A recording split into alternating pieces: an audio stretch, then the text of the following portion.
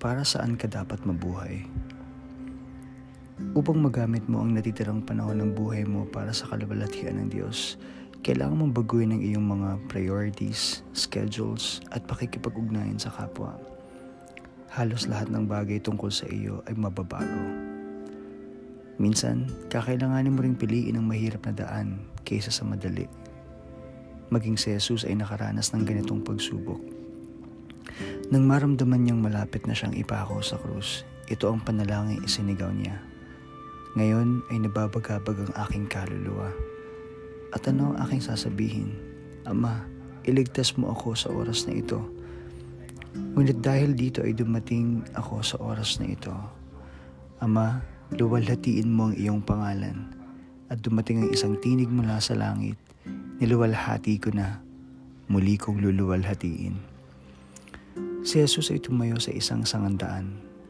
Gagampanan ba niya ang kanyang layunin at luluwalhatiin ng Diyos o siya ba'y aatras at mamumuhay na lamang ng maginhawa at makasarili? Ikaw ay nahaharap ngayon sa dalawang pagpipilian.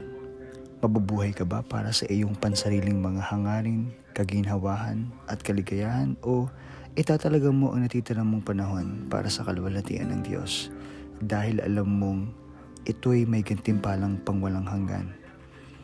Sinasabi ng Biblia, ang umibig sa kanyang buhay ay mawawalan nito at ang napupuot sa kanyang buhay sa sanlibutang ito ay maiingatan nito para sa buhay na walang hanggan. Panahon na para sagutin mo ang isang importanteng tanong. Para kanino ka mabubuhay? Para sa sarili mo o para sa Diyos? Maaaring nag-aalinlangan ka. Pinag-iisipan mo kung mayroon kang sapat na lakas upang mabuhay para sa Diyos. Huwag kang mabalisa. Ang Diyos ang tutustos sa mga pangangailangan mo. Kung pipiliin mo lamang na mabuhay para sa Kanya, sinasabi ng Biblia, ipinagkaloob sa atin ng Kanyang banal na kapangyarihan ang lahat ng mga bagay na kailangan sa buhay at pagiging makadiyos sa pamamagitan ng pagkilala sa Kanya na tumawag sa atin sa Kanyang sariling kaluwalhatian at kabutihan. Sa sandaling ito, inaanyayahan ka ng Diyos na mabuhay para sa Kanyang kaluwalhatian sa pamamagitan ng pagtupad sa mga layuning itinakda niya para sa iyo. Ito lamang ang paraan para mabuhay. Kapag hindi mo pinili ang buhay na iniaalok sa iyo ng Diyos, magiging katulad ka ng karamihan na mamalagi sa mundo ng walang kabuluhan. Ang tunay na buhay ay nagsisimula sa pagbibigay mo ng iyong sarili kay Jesucristo. Kung hindi ka siguradong nagawa mo na ito, ang tanging dapat mong gawin ay ang tumanggap at manalig. Ang Biblia ay nangangako, subalit ang lahat ng tumanggap sa Kanya na sumasampalataya sa Kanyang pangalan ay Kanyang pinagkalooban sila ng karapatan na maging mga anak ng Diyos. Tinatanggap mo ba ang paanyaya ng Diyos? Una, manalig ka.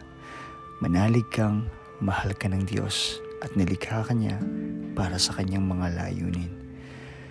Maniwalang hindi ka isang aksidente lamang. Manalig na ikaw ay nilikha upang mabuhay ng walang hanggan. Manalig na pinili ka ng Diyos upang magkaroon ng relasyon kay Jesucristo na siyang namatay sa krus para sa iyo. Manalig na kahit ano pa ang iyong nagawa, ibig kang patawarin ng Diyos. Pangalawa, tanggapin mo. Tanggapin at papasukin si Jesus sa iyong buhay bilang Panginoon at tagapagligtas. Tanggapin mo ang Kanyang pagpapatawad sa iyong mga kasalanan. Tanggapin mo ang Kanyang Espiritu na siyang magbibigay sa iyo ng kapangyarihan upang matupad mo ang layunin ng Diyos para sa iyong buhay. Sinasabi ng Biblia na ang nananalig sa anak ay may buhay na walang hanggan. Nasaan ka man ngayon, inaanyayahan kitang iyuko ngayong ulo at ibulong ang panalangin magbabago ng iyong pangwalang hanggang hantungan. Jesus, ako'y nananalig sa iyo at tinatanggap kita. Sige, gawin mo na. Kung taos-puso ang iyong panalangin, binabati kita. Magiliwan namin tinatanggap sa pamilya ng Diyos. Ngayon ay handa ka na upang tuklasin ang layunin ng Diyos para sa iyo at magsimulang mabuhay para dito. Hinihikayat kitang ipagsabi mo sa iba. Tiyak na mangangailangan ka ng suporta.